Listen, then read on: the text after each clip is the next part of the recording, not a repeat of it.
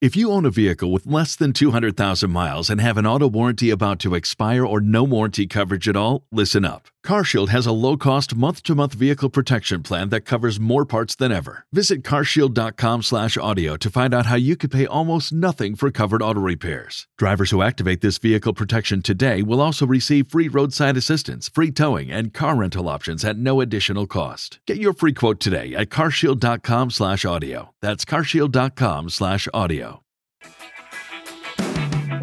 Coming up on the Mark Divine Show. It's like the emperor's new clothes. It's like, gosh, the emperor looks naked, but everybody else is acting as if he's not naked. So maybe I'm a fool. And that's why it's so important now to come out, whether it's psychedelics or paranormal experiences or in the health arena, childbirth, all of the whistleblowers, all of the dissidents, this is the time to be brave.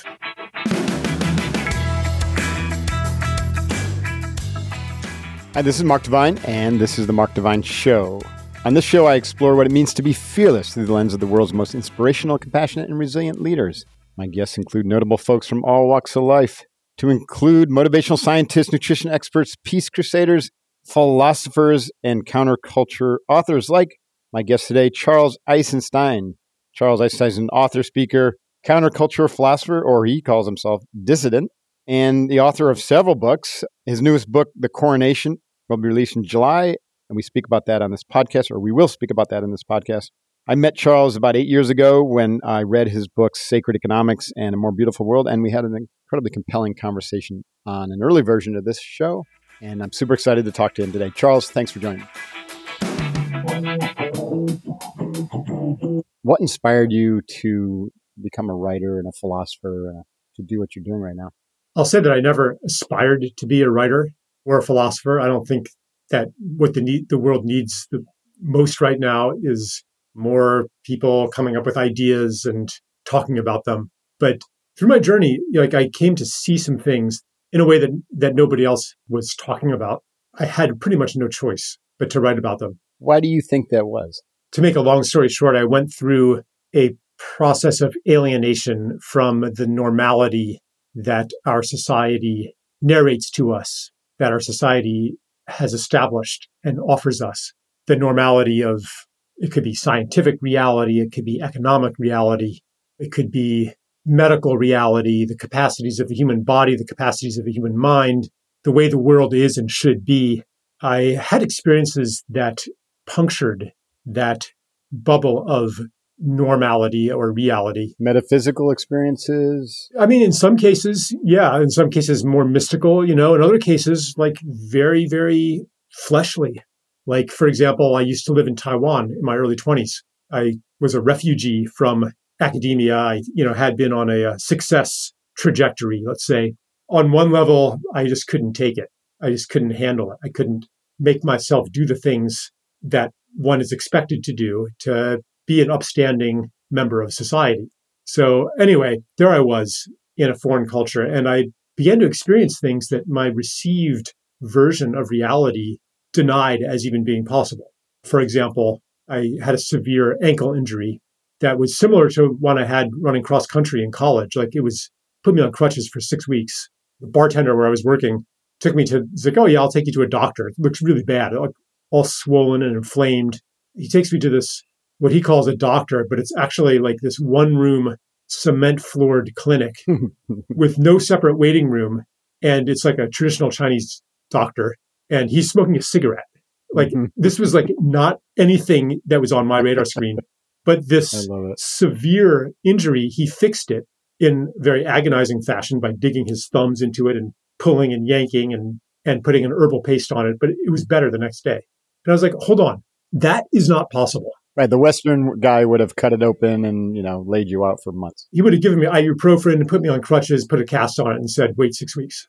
And so I'm like, okay, the pinnacle of medical science is not even able to do what this unschooled cigarette smoking unschooled guy in a cave, basically. Right.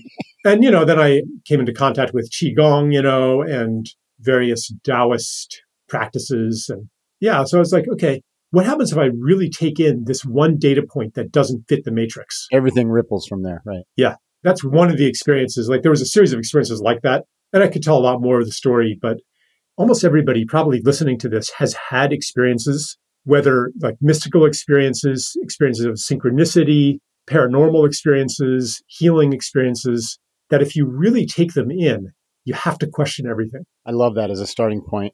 And most do not. In an entire scientific community, has an uncomfortable shrug around those things. Yeah, they just put them in some other category. It's some category that's just like, if it's not observable, explainable, then it's not real. They don't say that it didn't happen. They just say it's just an anomaly of the subjective experience and blah, blah, blah. But we do that too. I mean, not even, scientists. Like most people do that to preserve reality. Right. Preserve the framework or the structure, the cognitive structure of what we call real. And I look at it as something a little bit more involved with penetrating what's really real with a capital R versus what we perceive to be real, right? Which is what's taught. This kind of thing, though, is happening to more and more people because not only does a larger reality beckon to us, but the existing reality is becoming more and more uncomfortable. It's just not working anymore for people. Even if you play by all the rules and build that CV and do everything you're told and go to the dentist every 6 months and get your prostate exam, and do all the things you're supposed to do. Those are all very uncomfortable things, by the way. The implicit promise is that if you do all those things, then you'll be happy. Right. You'll be healthy. You'll be happy. There's the formula. And people who obey the formula nowadays, they're running headlong into a sandstorm of confusion, like whether it's chronic health problems or dead-end careers or just like generalized depression or divorce, or their children have, become suicidal, or like normal life doesn't work anymore. Even in the business or organizational or even, global cultural sense, it seems to be not working. Right.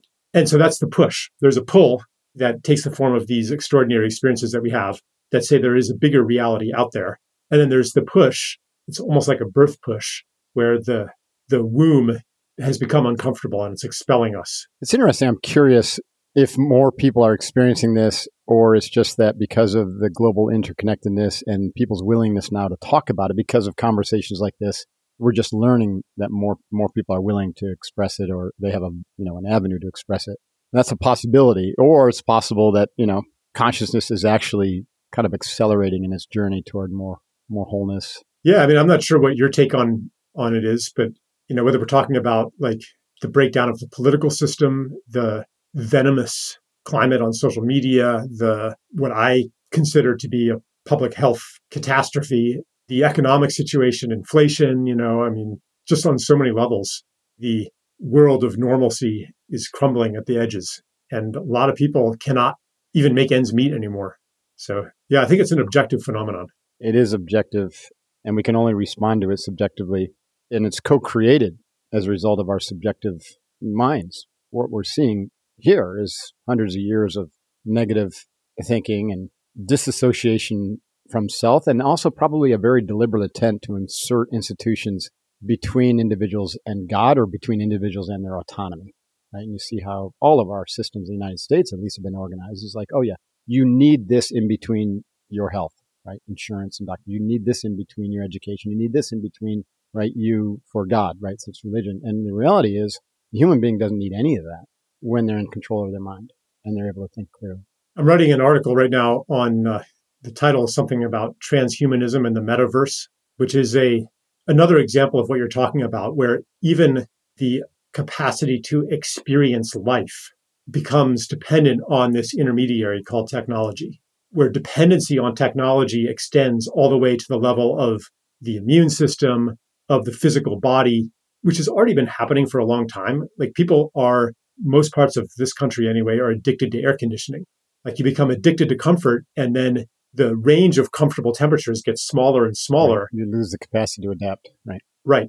Or you become addicted to the intense stimuli of the virtual world so that normal life seems boring, and you feel actually discomfort if you're not receiving that intense stimuli. Or the interposition of technology in our communication and social reality, where you can no longer even be social if you're not connected to the internet. Now, I'm exaggerating the case a little bit, but during COVID, it kind of did become like that. Like you were in many places on Earth, required to stay indoors. You had to have an official pass to emerge into the social world. So, this trend that you're speaking of has really accelerated in the last few years, but it's not a new thing. And so I really like to think about what the alternative is and what is the vision of humanity that underlies this movement toward more and more dependency. And as you were saying, also a surrender of sovereignty to the intermediaries. Because this has been going on for several thousand years. When the ancient pharaohs were started to understand the power of imagery and controlling the masses through imagery. And that's what media is doing now, Yeah. And I'm actually rather wary of the big C conspiracy theory. Yep. Because it's like this simplification. Yep. It takes a complicated reality with many, many actors and many influences that are all interrelated, and it reduces it to a matter of good guys versus bad guys. It's a strong duality thinking, right? And you're right. Yeah. It's way more complicated, and you can look at it much more probably clear-headed or with clear eyes from a more spiritual perspective even, I think, and you get the answers, right? And it's also a kind of a victim mentality. True that. It says that the source of my troubles is something outside of myself. There's a certain comfort in that because you no longer have to take responsibility. Here we have decades-long deterioration in general levels of health. It's not caused by a virus or a bacteria. Autoimmunity is not caused by a pathogen. Allergies are not caused by a pathogen. Anxiety, depression, addiction. Caused by being out of balance. Yeah. Right? There's nothing to fight. Now, all of a sudden, here comes a virus. And from the authorities down to the public, everyone's like, oh, good. Now we can do something about it. Because what do we know how to do? We know how to isolate. We know how to control. We know how to kill. So there was a comfort in the familiarity and in the illusion that this is something under our control. And so we projected everything onto this one thing. It's the same mindset that says the virus is the pedophilia elite and the solution then is to tear them down by force. Same mindset. It's really an export of sovereignty. And we never ask why, even if they do exist, okay, the big C conspiracy, what gives them power? We do. It's not like they have bigger muscles than we do. It's not that they have superpowers. It's our acquiescence to it. And why do we acquiesce? That's the question to ask.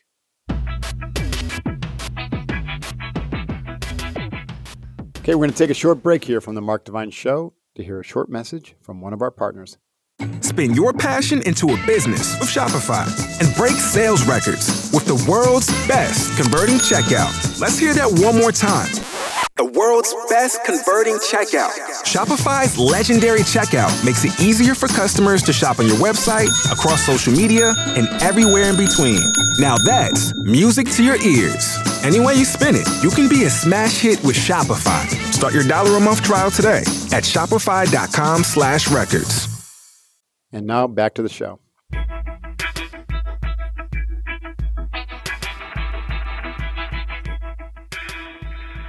It reminds me of any war on blank has injured those perpetrating the war more than those who are, the actual originators of the crime. Isn't the leading cause of death in the military suicide right now? It is, yeah. And the war on drugs, what did that do for drugs, right? Made it worse. Brought the spotlight on it. War on terror, right? Who's gotten injured more? We have. It's weakened us.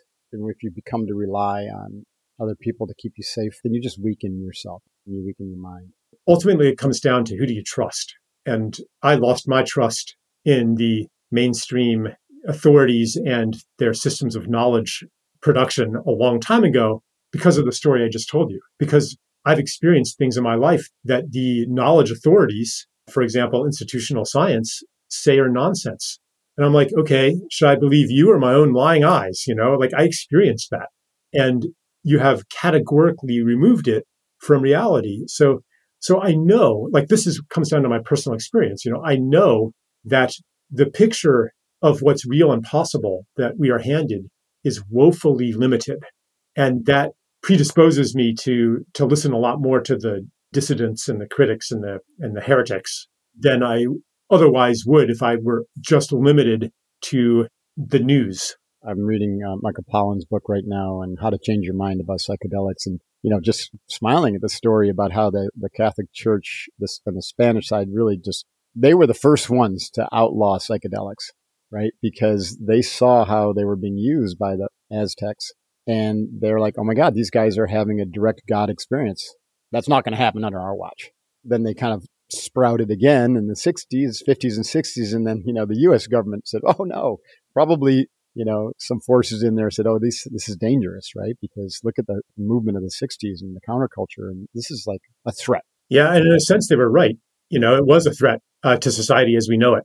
Like that's what they said back in those days. If we allow these to spread, it'll end society as we know it. And so their answer was to demonize them and roll them up into the war on drugs and make people think. To this day, I've been very open. Like I've got a podcast this afternoon with two folks who are healing vets, like with a snap of a finger over a weekend. Amazing. Doing ibogaine and 5-LEO-DMT, and I went down to experience it. And it was a beautiful experience. It wasn't my first, but for really literally up until about the last 3 months, Charles, I wouldn't speak of my psychedelic experiences. I came out like 20 years ago, but yeah. Because I still had that kind of, I don't know, cultural kind of like stigma. Man, we got to stop playing it safe, Mark. I know, right? I do. I mean, if you're going to be a warrior, we got to stop playing it safe. We do. To answer the earlier question, how do the elites govern when they don't have actual superpowers? They govern through not so much everybody's agreement with them, but through the perception that everybody agrees with them. Right. By controlling the narrative. It's like the emperor's new clothes. It's like, gosh, the emperor looks naked, but everybody else is acting as if he's not naked. So maybe I'm a fool, but everybody's thinking that. Right. And that's why it's so important now to like come out, whether it's psychedelics or paranormal experiences or in the health arena, childbirth, like all of the whistleblowers, all of the dissidents, like this is the time to be brave. Yeah. And my big kind of turning point was all the censorship. I mean, maybe it existed and I just didn't know about it, but holy crap, suddenly we have like major censorship going on and being pressured by the elites or by the government or whatever. I never thought I'd live to see the day, where I'd be on a podcast and I would deliberately avoid saying the V word because some, algorithm is going to, go through there and flag it. I'm like, gosh, I mean, am I in Soviet Russia here? Like, and how instinctive it was to be careful about what I say because Big Brother is watching. That really threw me for a loop. And I guess the fact check would be for everyone listening is if things were dramatically better as a result of that censorship, as a result of the government and all their policies, then I'd back down and be like, okay, I was wrong. But I don't see that, right? I don't see any evidence of that. I see things getting worse. I see things breaking down. At the same time, and we can kind of pivot here, I also see a more beautiful world on the other side of the chaos. Right. And the other side of this. And we see that with the sproutings of blockchain and the promise of Bitcoin and the growing consciousness and psychedelics coming back into the lexicon, into the experience of the ordinary citizens and even the legalization of that. And many other data points, which are largely on the fringes, or certainly were just even a few years ago, are now becoming more kind of accepted. I'm also very positive actually about the way things are going. On the surface, things look worse and worse, but underneath, there's a huge seismic shift happening in consciousness. I occasionally sit in medicine ceremonies, psychedelic ceremonies, and like in the last year, so many new people have come to it, like regular people. These aren't like hippies. These are like, ex-military or like normal, like, corporate people. Like, and not to say that psychedelics automatically enlighten you or even make you into a better person. Like I've in the psychedelic space, definitely come across, fairly psychopathic people. There's this kind of saying that you have to be somebody before you can be nobody. There are many people who have no business doing psychedelics until they have many years of therapy under their belt because their ego structures are not fully formed yet. And so this is where you get the God complexes and, psychic shifts and breaks. And so this is kind of like a little warning footnote for folks. Don't just jump into a psychedelic ceremony, right? If you're not emotionally, mentally stable, there could be challenges. Yeah, I don't know. I've also seen people who gave every indication of being pretty darn unstable have great healing. So I know. This is a conundrum. Even like the psychedelics is just one aspect of this shift in the core of our culture. Like another indication is, I don't know if you've noticed this, but in the last few years, despite the vitriol and venom online, people seem to be getting kinder and more considerate in person. Even like at TSA, going through the airport. Sometimes people are having a bad day and stuff, but in general, it seems like people are less identified with their roles in the prison experiment where, the TSA person's a dickhead just because they have this petty power. It doesn't happen as much anymore. But people are less identified with their roles and therefore more able to be in their humanity with each other. And it's a subtle shift, but I'm curious whether you and your listeners have noticed. I have noticed that, but I probably wouldn't have identified it until you brought that up. You could just say, well, that's because everyone got stuck inside in the pandemic and, it caused them to do some self-reflection. It predated the pandemic, though. When my eldest son was in high school, I sat down with him and his brother, and we watched The Breakfast Club. Afterwards, I'm like, so how'd you like it? Isn't that just like it, high school? He's like, no, Dad, what century are you from? I don't like that anymore. It's like, today, if somebody's bullying another kid, they'll be ostracized. There's hardly any bullying in my school. And he was not going to any elite kind of school. He was going to like a below average public high school. He's like, yeah, bullying is not cool. Whereas in my day, you almost had to lord it over the weird kids in order to be popular. And it had changed to, if you do that, you won't be popular. There's still a lot of online bullying. I don't know, maybe I've got rose-colored glasses on, but in person, it seems like it has changed. Yeah, it's interesting how to reconcile some of these, polarities. So we have people kind of addicted to the hyper arousal of technology and immersing themselves for hours a day, even if it's just their iPhone or video games or whatnot. While at the same time, they're becoming nicer and more inclusive, more collaborative. And actually, my grandkids are great examples of how most of their learning has come from Minecraft and Fortnite and building things in worlds that you and I have never got to experience. Maybe part of it is, like when we're cruel to somebody, when we're mean, when we're inconsiderate, usually it's because we're not seeing them as a full human being. We're seeing a projection, a judgment, an image of the real thing. Well, when we're online, then what we're presented with is images of people. We're not actually interacting with the flesh and blood from the body. Right. You're seeing an avatar, a representation. Yeah, it's an avatar. It's a profile name. It's like some anonymous username on Twitter. Like the embodied experience is not the experience of interacting with a full human being.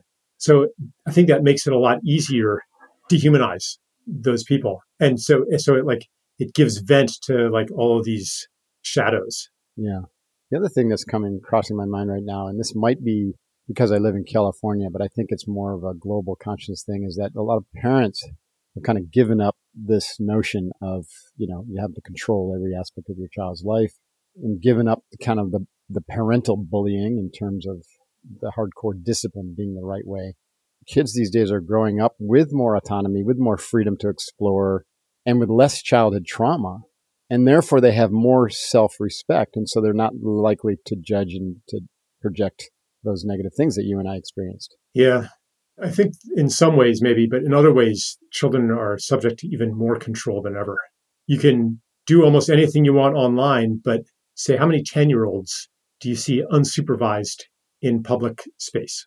When I was a kid, like we would roam a mile from home, go swimming in the creek, like start a little campfire up on the abandoned quarry, That goes back to the conundrum that we're talking about, right? So yeah, the great outdoors seems to be off limit to kids.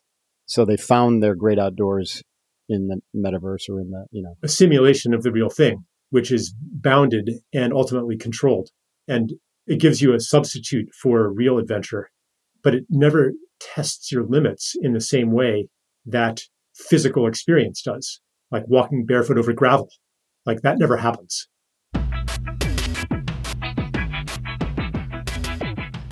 Okay, we're going to take a short break here from the Mark Divine Show to hear a short message from one of our partners. You've worked hard for what you have. Your money, your assets, your 401k, and home. Isn't it all worth protecting? Nearly 1 in 4 consumers have been a victim of identity theft. LifeLock Ultimate Plus helps protect your finances with up to $3 million in reimbursement. LifeLock alerts you to identity threats you might miss. And if your identity is stolen, your dedicated U.S.-based restoration specialist will work to fix it. Let LifeLock help protect what you've worked so hard for. Save 25% off your first year on LifeLock Ultimate Plus at LifeLock.com/aware. Terms apply. And now back to the show.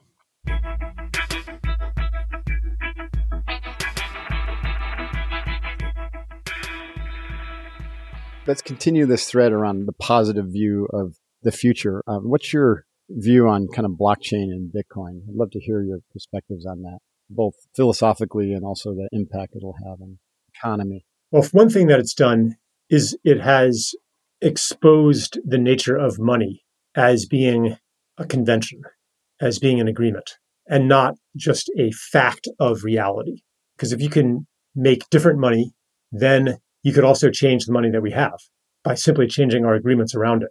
It suggests a sovereignty that we didn't know that we had, and thereby makes it all the more intolerable that we are not exercising that sovereignty, that we have surrendered it to an inhuman, out of control system administered by unaccountable private interests, such as the central banks. Like that's one effect that it's had. Also, like blockchain more generally and other, expressions of cryptography, they open up all kinds of new domains for decentralized governance, for direct democracy, for other ways besides centralized institutions to make collective decisions and to coordinate our creativity and labor. And in that regard, like the crypto revolution is just in its infancy. Now it kind of got hijacked by speculative greed. And now, we're seeing all that shake out, which I think ultimately will be a good thing. Yeah, I agree. On the other side of that, once we get some sensible regulation and, all the crackpot stuff gets flushed out of the system. Yeah, I mean, it's hard to say, the regulation could just be a way to tame it and make it yet another creature of the centralized institutions.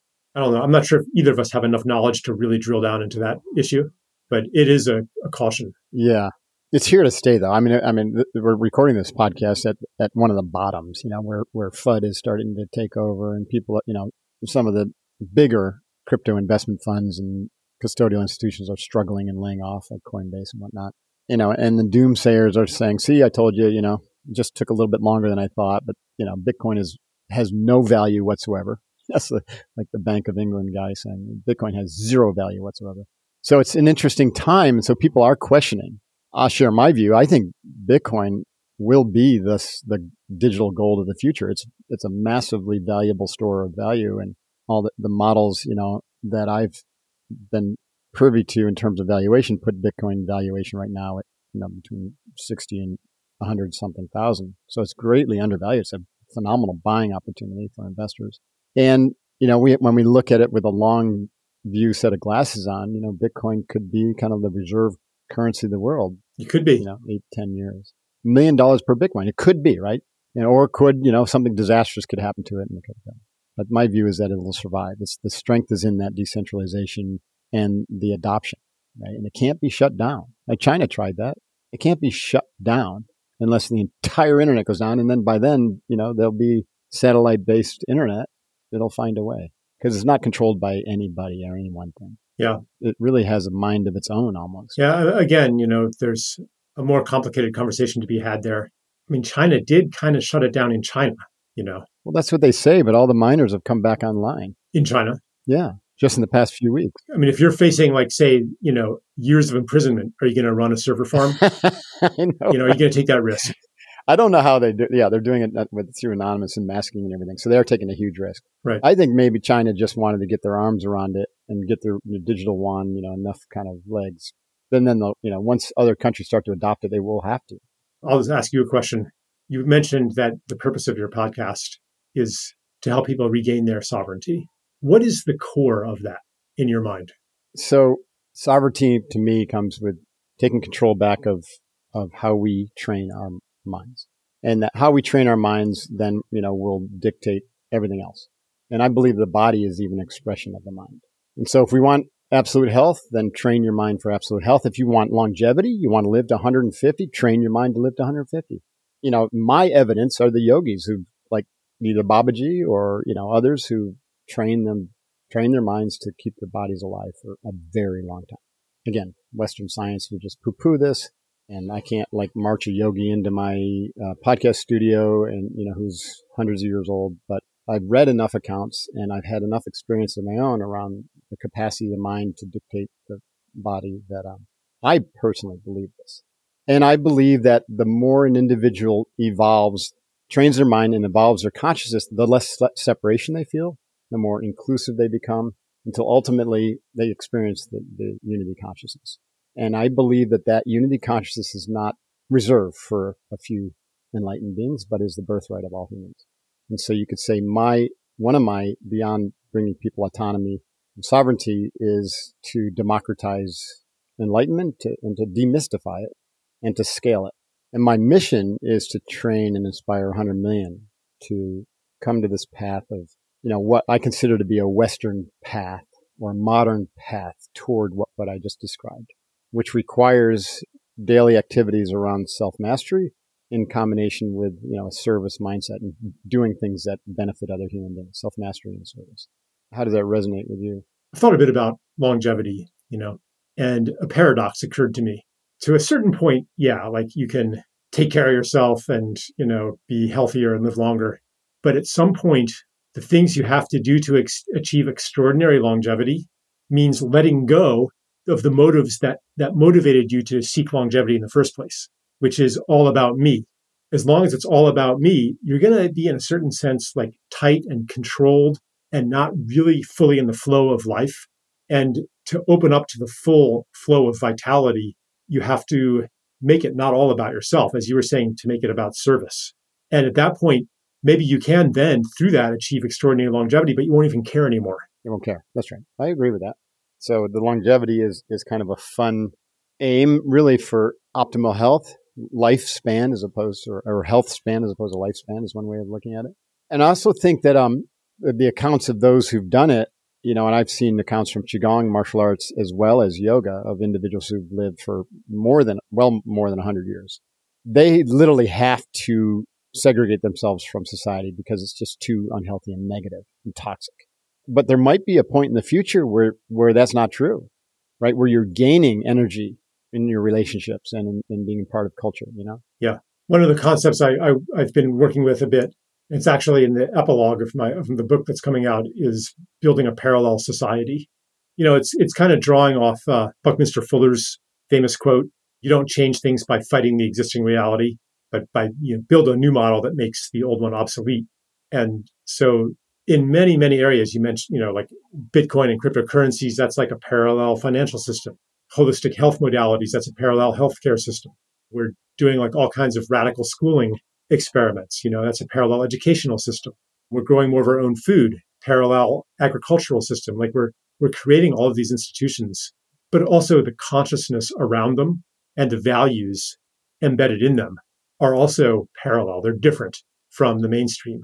And so it could very well be, as you say, that when we immerse ourselves in that parallel society, no longer is it a source of pollution and something we have to resist because it's always trying to tear us down from our sovereignty and from our positivity. It's actually the opposite. It's actually supportive. I think that's awesome, and I love that. But parallel kind of assumes that they're at an equal level, operating side by side, whereas I think that they're vertical in nature, in that these new systems are actually operating at a higher level of vibrational quality or consciousness, largely invisible to someone operating at the original level. Maybe not invisible, but, they're just not able to really understand it or go there. Let's talk about the coronation and what's it about and where are we at with it? At the beginning of the pandemic, I wrote an essay called The Coronation, more of a philosophical take on things and a social analysis. Like I wrote a lot about mob morality and the mentality of totalitarianism. And anyway, I wrote a series of essays on various aspects of the pandemic. And now publishing a book called also The Coronation that brings all these essays together and with some new material that kind of weaves them together. So it's kind of like it kind of maps the trajectory of the pandemic, both as a social phenomenon, but also like for myself. In the material that weaves it together, I'm talking about like my periods of despair and despondency and paralysis and my self-doubt, the times where I was like, maybe everything I've been saying is wrong. How do I know that what I believe is true? And just going through all of that inner journey that many people went through a version of during the pandemic, So that's really what the book is about. And the reason that I'm putting it out, it's like everyone wants to move on, and that's good. But have we really learned from the experience? Have we really made sense of it all? Or are we just rushing headlong into the future with unlearned lessons that will then be repeated? So that's why I am putting quite a lot of energy into the book. Yeah, I appreciate that. And I think it's really important because things are moving so fast that there is less and less reflection happening, both individually and culturally. And I think, if you wanted to take a positive look at it and in a retrospective look, this is a pivotal moment. It caused, a great pause. It was helpful for the environment. It caused people to stop and go within. It reshaped the global economy in, I think, a more resilient way, or it is in the process of doing that. And also the definition of what it means to be human. The next pivotal moment will be when artificial intelligence gains sentience, if that's possible. The reason I titled it The Coronation is because a coronation is, what the word means is a crown. So a coronation is an initiation into sovereignty, which means that choices that had been unconscious, that we didn't know we were making, now become conscious. So it's not that the pandemic has saved us from a technocratic totalitarian future. It's that it showed us where we've been going. So now we can choose it consciously or choose something else. And it's my hope that we do choose something else. And that's what I work for. Awesome. When do you intend to have this published? It's with Chelsea Green Publishing, comes out July 28th. And so, Charles, where do people follow you, learn more? What's the social handles and whatnot? The best place is Substack. I publish on charleseisenstein.substack.com. I mean, I have a website also, charleseisenstein.org, but the new stuff is all on Substack. Thanks so much for your time today, Charles. Yeah, thanks, Mark. Fascinating conversation. I really appreciate it. And let's try to stay in touch somehow. Yeah. Yeah. Take care now. Bye-bye. Take care. Yeah. Wow, that was a fascinating interview with Charles Eisenstein. We talk about philosophy of Bitcoin, blockchain, virtual reality. We talk about the emerging economy, talk about spirituality and yoga. Fascinating stuff. You can find the show notes, markdevine.com, a video of the show at our YouTube channel, markdevine.com/YouTube.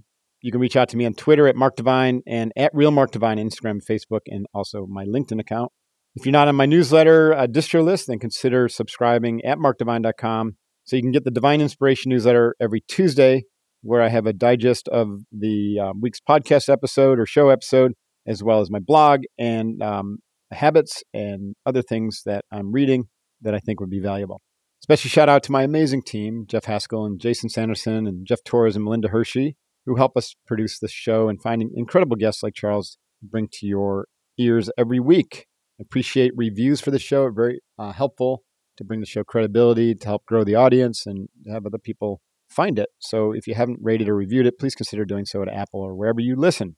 And as we discuss on this show, the world's changing very fast. We have like a parallel universe that's growing up alongside in almost a completely different vibrational level, out of view of a lot of people in the mainstream media, but it's happening fast. The economy's changing.